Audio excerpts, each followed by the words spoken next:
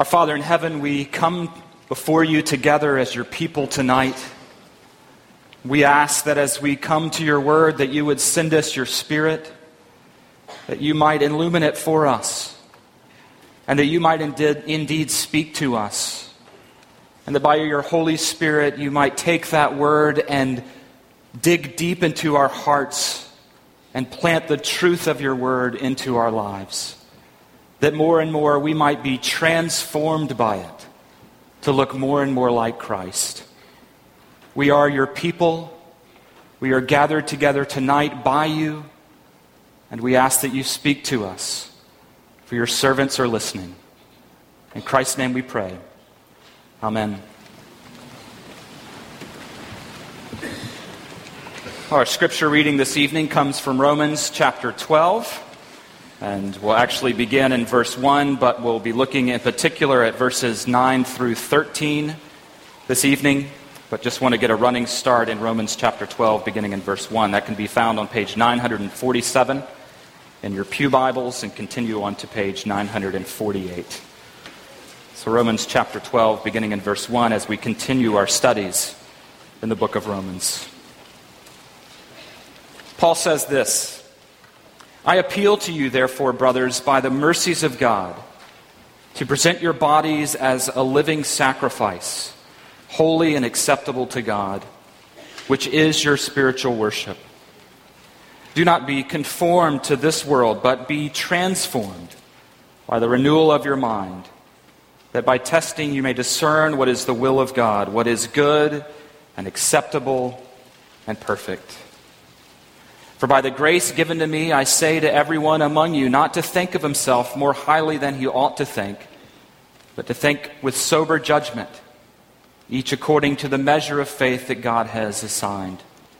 For as in one body we have many members, and the members do not all have the same function. So we, though many, are one body in Christ, and individually members of one another, having gifts that differ according to the grace given to us. Let us use them.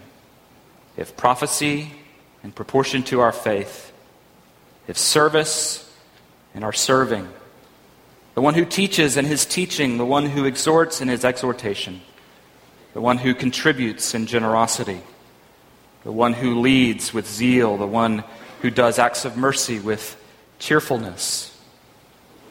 Let love be genuine. Abhor what is evil. Hold fast to what is good. Love one another with brotherly affection.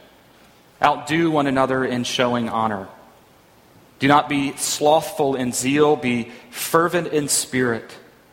Serve the Lord. Rejoice in hope. Be patient in tribulation. Be constant in prayer.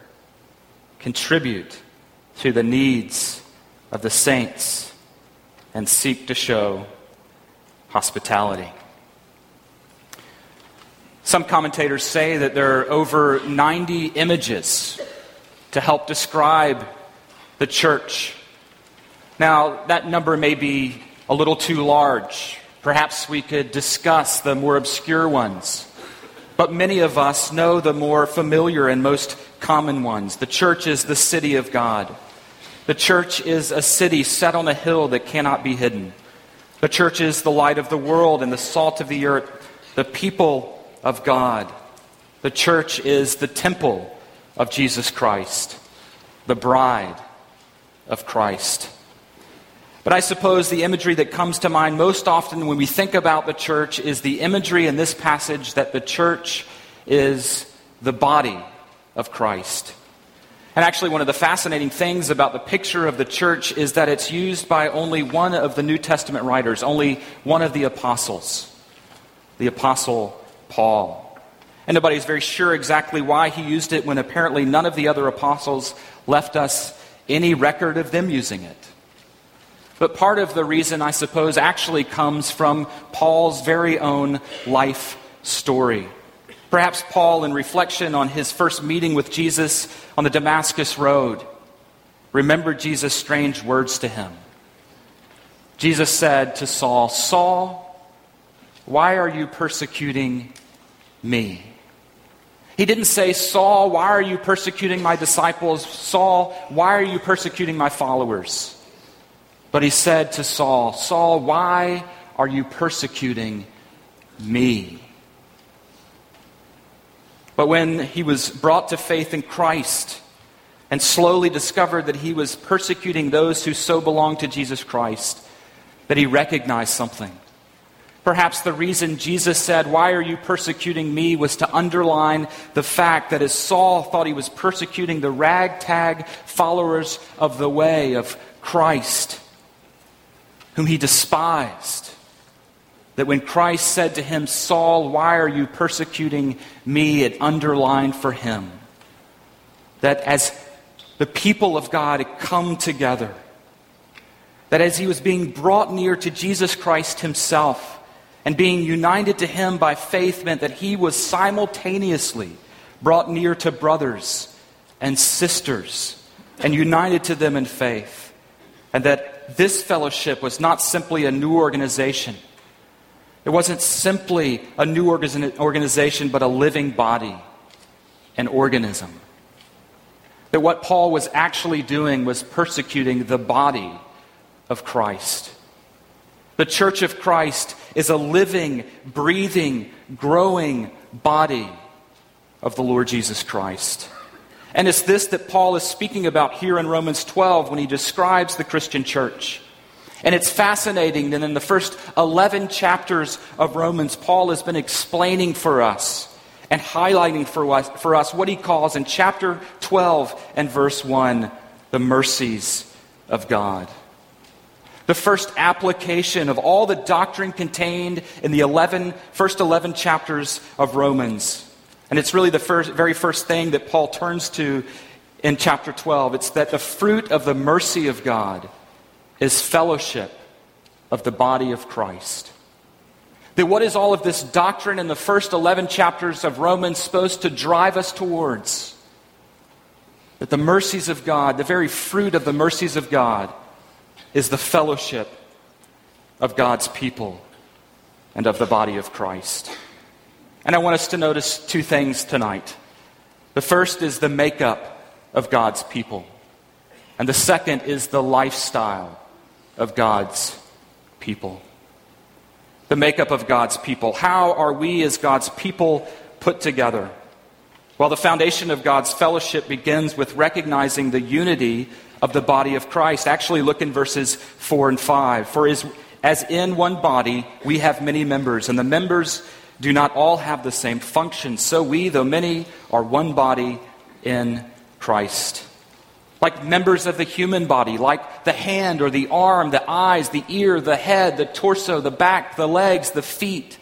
They all need one another. They don't exist outside of the body. And that's what Paul is saying here.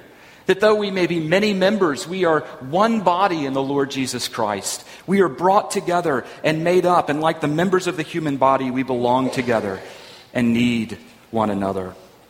I actually think it was Dr. Ferguson who first used this illustration. That some people think of the church like an Amtrak train ride.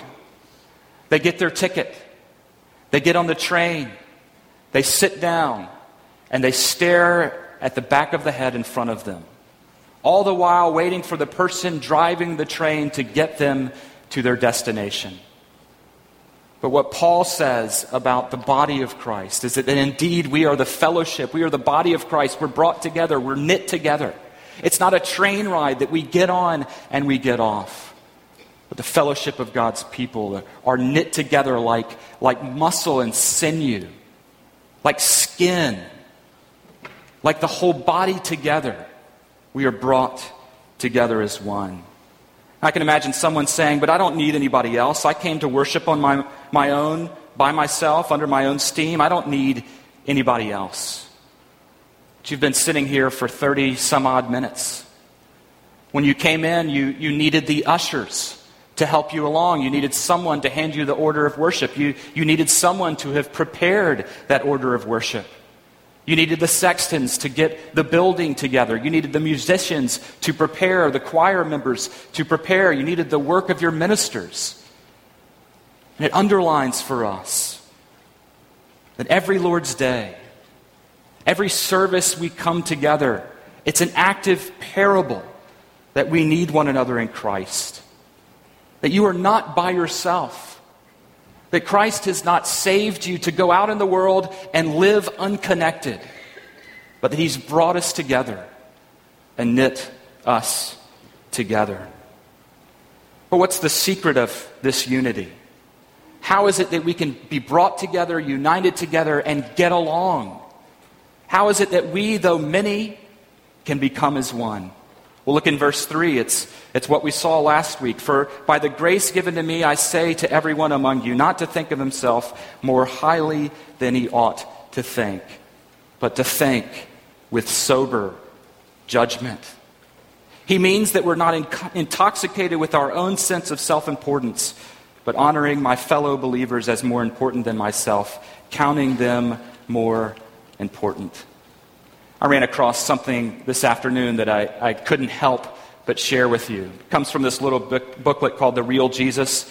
It's written by Rico Tice and Barry Cooper, whom some of you know and will recognize as the authors of Christianity Explored. Listen to this, as in the first 2 paragraphs, he opens up. David Hasselhoff, the actor, debatably the pop star, David Hasselhoff, is concerned that his role in European history is being overlooked. In an interview with the Daily Telegraph, the actor and pop singer argued that he helped to bring down the Berlin Wall by singing his song, Look for Freedom.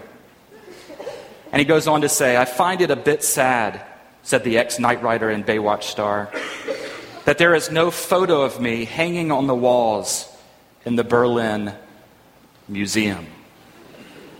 That's not someone who is thinking soberly about himself. And sometimes within the church, we can even fall prey to this ourselves. We begin to think of ourselves more highly than we ought to think. But as Paul talks about being transformed here in the very first 2 verses of chapter 12, it's the humility that Jesus works in us as we're being transformed that brings us to serve one another. Having a humble estimate of ourselves that leads us in verse 10 in the second half to outdo one another in showing honor.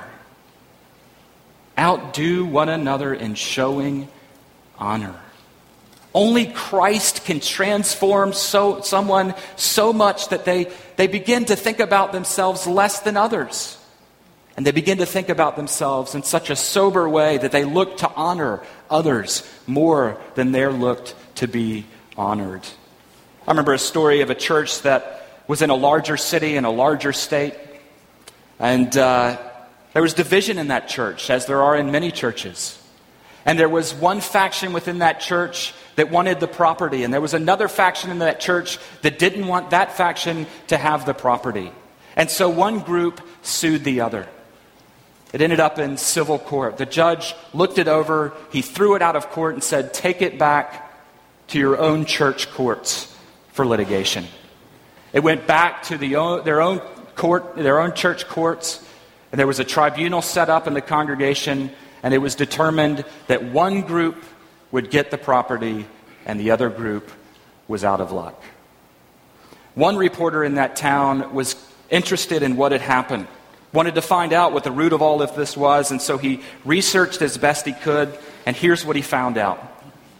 As far as he could determine and trace it back, it went back to a church dinner when a leader in the church received a smaller piece of ham than the child sitting next to him. If they had only taken seriously the second half of verse 10, to seek to outdo one another in honor, how different things would have been. And isn't that a great place to be competitive? Seeking to outdo one another in honor. And only Jesus can bring that kind of transformation.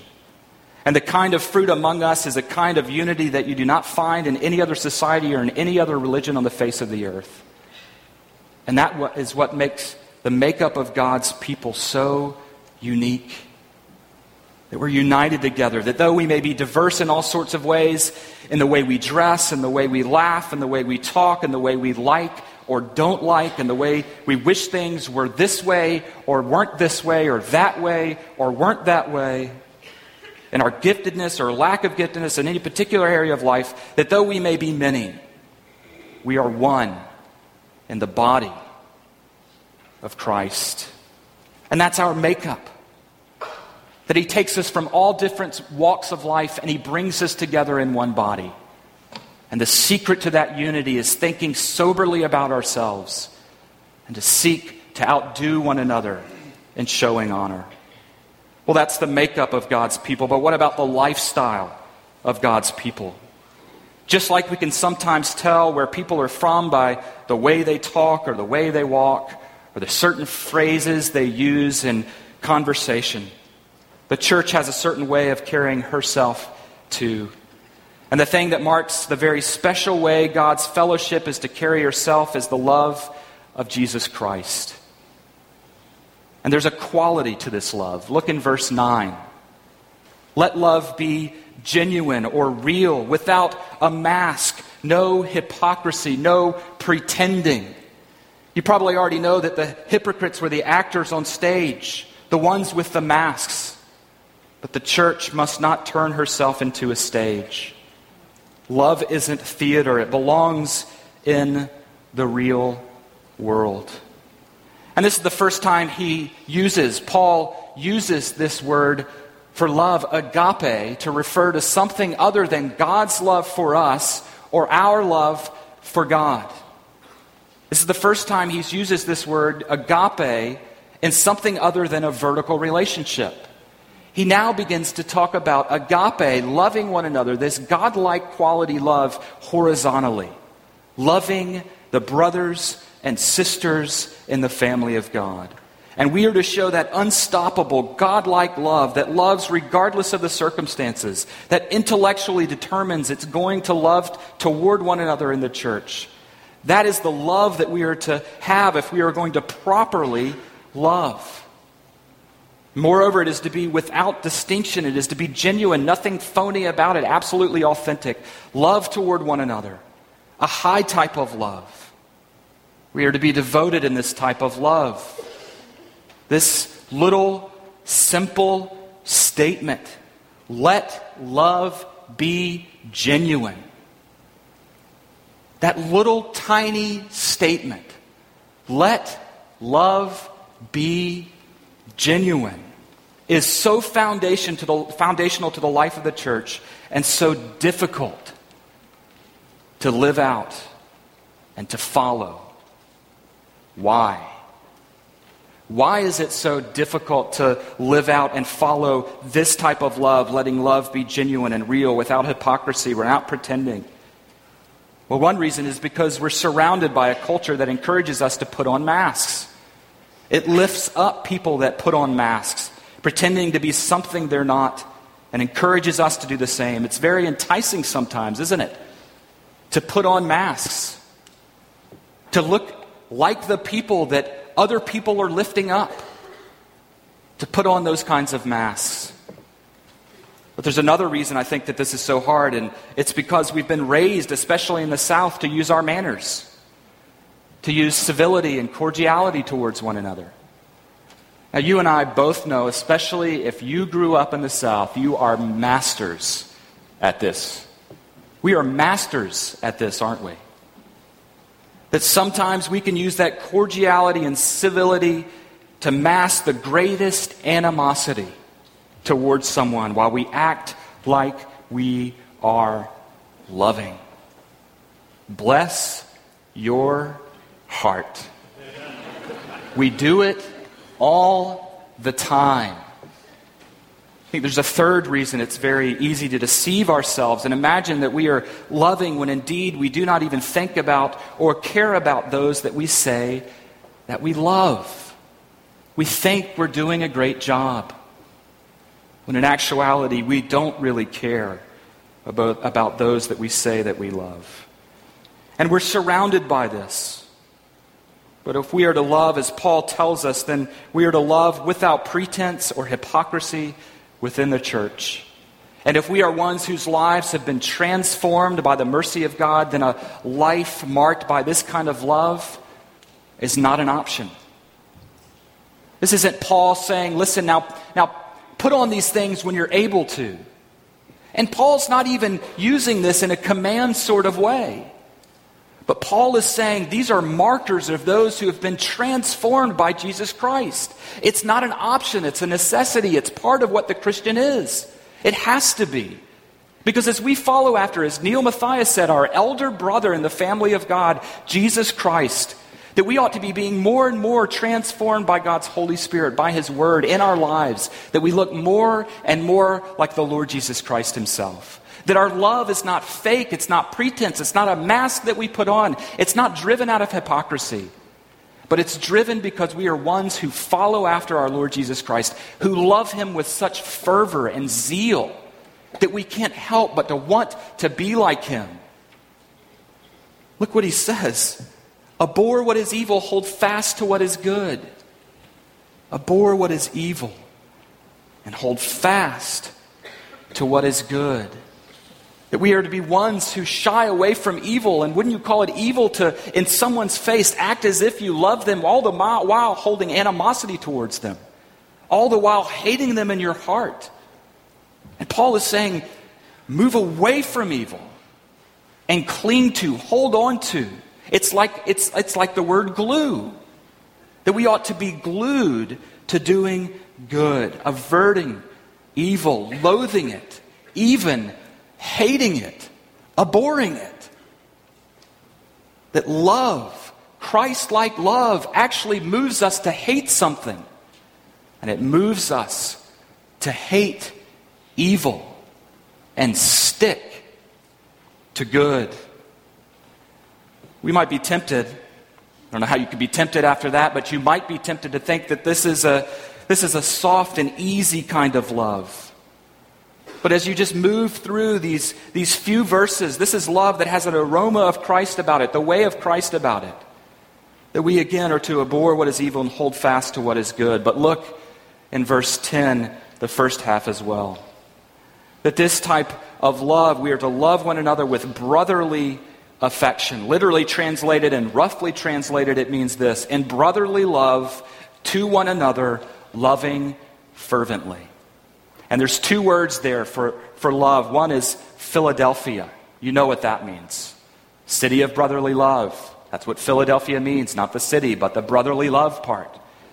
That we're to love one another with brotherly affection. But there's another word there as well, Philostorge. And Philostorge is different because it originally described the love a mother has for her infant and the infant for his or her mother. That automatic, deep, natural bond. It's not just brotherly affection, but it's storge as well. And here's what he's saying. You should experience family bonding if you understand the gospel. You should experience family bonding if you understand the gospel. And the original Greeks and Romans who saw brotherly love played out and practiced by early Christians knew how radical it was and also how offensive the idea was. Can you imagine a group thinking that the Christians, the early Christians who sought to love one another, it was offensive? But listen to what one early Greek writer who watched Christianity grow had to say about it. He didn't like it very much. He said their founder persuades them that they should be like brothers to one another. And therefore they despise their own privacy and view all their possessions as common property. He recognized how radical it was to say that every other person who has experienced the saving grace of God through Jesus Christ is your brother and is your sister. He understood that that kind of thinking is radical. Do you? Do you understand that every other person on the face of the earth whose life has been changed by the Lord Jesus Christ, whom God has shown His grace to in the Lord Jesus Christ, is your brother or is your sister? Not just the ones you like, not just the ones who dress like you, not just the ones who think like you, But every other person who's putting their faith and trust in the Lord Jesus Christ on the face of the earth is your brother or sister. C.S. Lewis, in his book, The Four Loves, writes this about the word storge. Storge is not discriminating. Now just pause there for a second. Storge is not discriminating. It means that you don't audition people. You don't audition the people of God to see whether they deserve your love or not.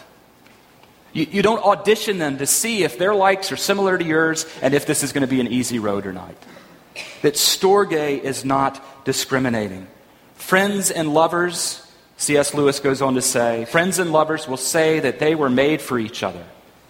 But the special glory of storge is that it unites those who most emphatically, even comically, are not. Storge exists between people who, if they had not found themselves in the same household or community, would have nothing to do with one another. That's storge. Now let me ask you something for those of you who have brothers and sisters, and I presume that it's the majority of us in here. Did you choose your brother or sister? No. I know the answer to that question. You didn't choose your brother or sister. All you knew is one day things were great, and the next thing somebody shows up on the scene who messes up what you had going on with mom and dad. You don't choose your family members. You don't choose them. They just come to you. And storge exists between people that if they didn't find themselves together in the same household or community, would have had nothing to do with one another. And this is what Paul is saying that the family of God is like. Look further, look beyond, look into the future, into 14 and verse 3, where he says at the end of 14 and verse 3, for God has welcomed him. He's talking there, Paul is, about not casting judgment on one another within the family of God. And what he says, not to do that because God has welcomed him. God has brought them into the family of God. And who are you to reserve your love and care for them? God is the one who has birthed that new Christian into the family of God. We're to welcome them and love them and show them storge. That love that is there and automatic and deep and is a natural bond. C.S. Lewis adds humorously, dogs and cats should always be brought up together. It broadens their minds some. And that's what happens when we come into the family of God as well. We see all sorts of people. And what he's saying here is storge is a very special word, a deep sense of connectedness and bondedness with people that are just given to us, people that you wouldn't have chosen, and you sense that bondedness and see things that you never would have seen otherwise, because had you had the chance to choose them, you never would have chosen them. Now, of course, some of them you would have chosen. Some of them you would have chosen. I'm not saying that you don't have natural, easy friendships within the church. But Paul's not saying foster the natural, easy friendships within the church. He's saying, look, you're at a family reunion. And there's crazy Uncle Joe in the corner, and funny Aunt Mary over there. And what he's saying is you love them with the same affection, a Christ-like affection. And that sort of connection, Paul is saying, is there and must be practiced and seen by all Christians with all other Christians. And that's not easy. That's painfully not easy at times. But he goes on to say, and we don't have time to go through all of these, but we will pause just for a few seconds with some of them. Look what he goes on to say, that love is full of zeal. It is fervent. Fervent. It means burning. Our love is to be dispersed with a burning energy. Now, great ones in the church have often loved like this. They understand this type of love. We can look back through church history and see several of these lives that the love of God was burning within them. In fact, Martin Luther said that one year of his life he was so busy he didn't have time to change the sheets on his bed. That happened to me one year in college, but it wasn't because I was too busy. It was because I was way too lazy. John Calvin, who had a list of medical problems a mile long, was great in his productivity. John Wesley, it was said, he rode 50 to 70 miles a day and preached 3 sermons a day. Alexander White, the great Scottish minister, when he went into his study, always put on his work boots to remind himself that he was to be in labor like those who are outside. It calls for energy to love within the church. It's not an easygoing love. He continues, it not only should it be full of zeal and fervent, but love serves the Lord. It rejoices in hope. Notice it's patient in tribulation. It's constant at prayer. It looks out for the needs of others. We could do a many-part series on each one of these and unpack them. But that's the glorious love that Paul is talking about here. That's the old-fashioned gospel way. That's the way of Christ. And notice how he brings this to a climax in verse 13. He says after all of this, and he adds, contribute to the needs of the saints. And he says, seek to show hospitality. Seek to show hospitality. I don't know what you think about hospitality. I don't know what you think about the need for it or how much Paul would underline it. But when Paul uses the word seek to show, or the words in the phrase seek to show, he means to pursue or chase. In fact, it's a word that is sometimes used to denote strenuous pursuit. Have you ever thought about hospitality that way? To pursue hospitality with strenuous pursuit. So what is Paul telling us? Is that if we are to love within the church, we are to pursue hard and fast after hospitality. The idea is that the loving believer does not wait for the stranger to show up on the doorstep, but goes out and meets him. That those who seek to show hospitality, which ought to be every Christian within the family of God, we ought to be pursuing it. That we ought to be strenuously pursuing it. That we ought to be looking around, even as we mingle together. How can I show hospitality? And is this a novel idea? You think this is a novel idea? Origen in the 2nd century said this: how finely does Paul sum up the generosity of the man who pursues hospitality in one word. For by saying that hospitality is to be pursued, he shows that we are not just to receive the stranger when he comes to us, but actually to inquire after and look carefully for strangers, to pursue them and search them out everywhere. Now you can do that. That is something that you can do. Paul's not talking here, I don't believe, to the rich Christians in Rome who might have bigger houses and therefore be able to take the congregation in and be able to have them in their home and house them in their home. Paul's talking, I think, to the entire congregation of Rome. That you ought to be showing hospitality when you come together. Now, practice hospitality. Be welcoming. Be welcoming as you come together. Look for strangers. And this is so important. This is so important because it shows us why every single one of us needs every other one of us. Because if some stranger comes among us and no one speaks to him or her, the person's here for a while and no more than one or two people speak to him, they may be tempted to go away and say that that whole congregation was unfriendly to me. And if it's someone who's entered into a church or a service for the first time, what are they going to think about the nature of the God that we seek to praise and to worship and to live like? What are they going to think of Jesus himself? If Jesus' people, his younger brothers and sisters, are cold, who are corded off among themselves, you may be in cliques, but they're not welcome. What are they going to think about your God and your Savior? It takes every single one of us to practice hospitality. You may think of yourself as a little old lady or a younger person on the fringe of the church. Don't think of yourself that way. Don't ever think of yourself that way. All it may take is a word from you to a stranger for people to go away and say, I met this wonderful little old lady and she seemed to shine with love. I have no idea why she was interested in me. I know why she was interested in you. Because she's interested in her Lord Jesus Christ. Do you remember the story that Dr. Ferguson tells? I think he's told it recently, otherwise it wouldn't be on the forefront of my mind and my memory because it's not that good. But do you remember when he, as a 17-year-old, went off to college and he found a church that he would worship in for the rest of his college years?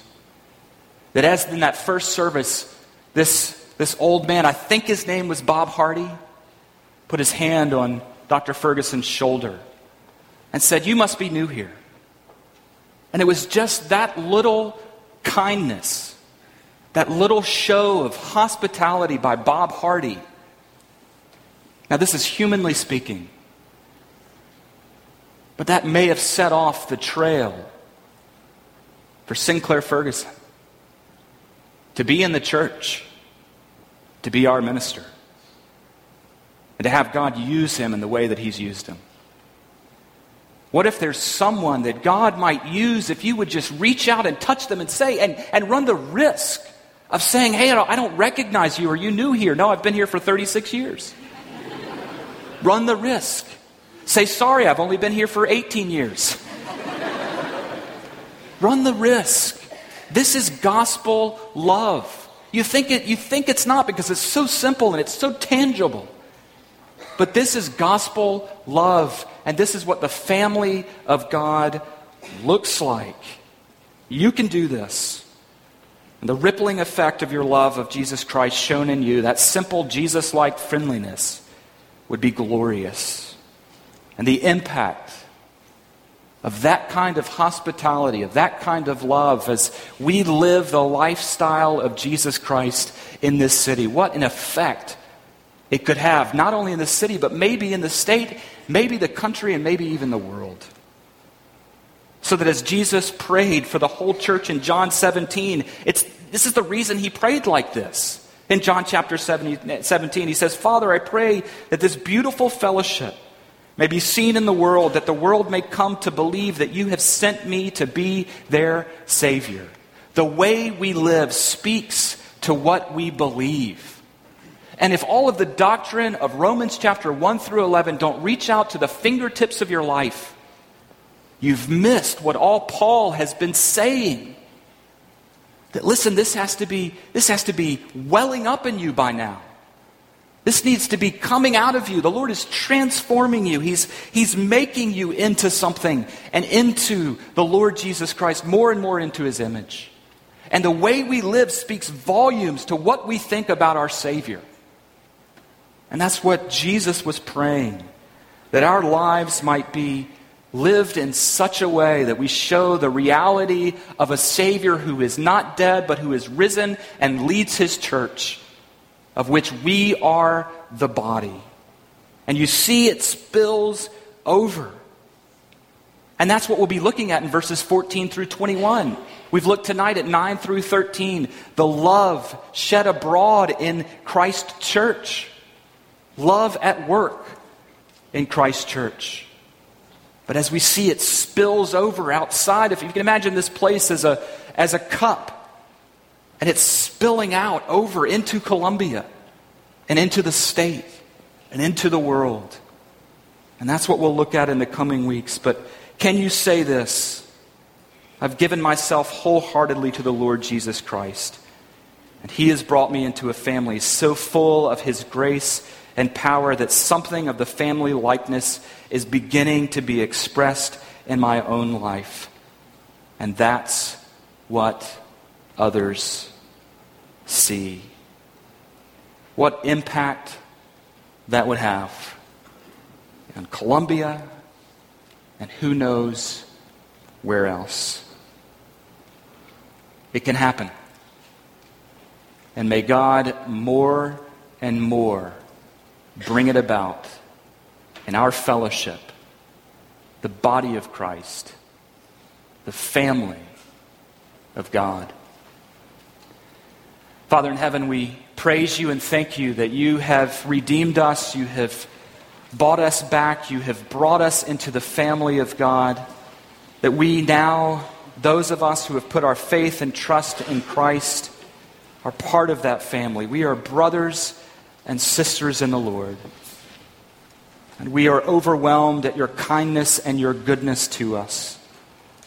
But we ask, because we know that we are so far short of living this kind of life, that we need your grace and your mercy, your Holy Spirit, to work it within us, that we might more and more look like Christ.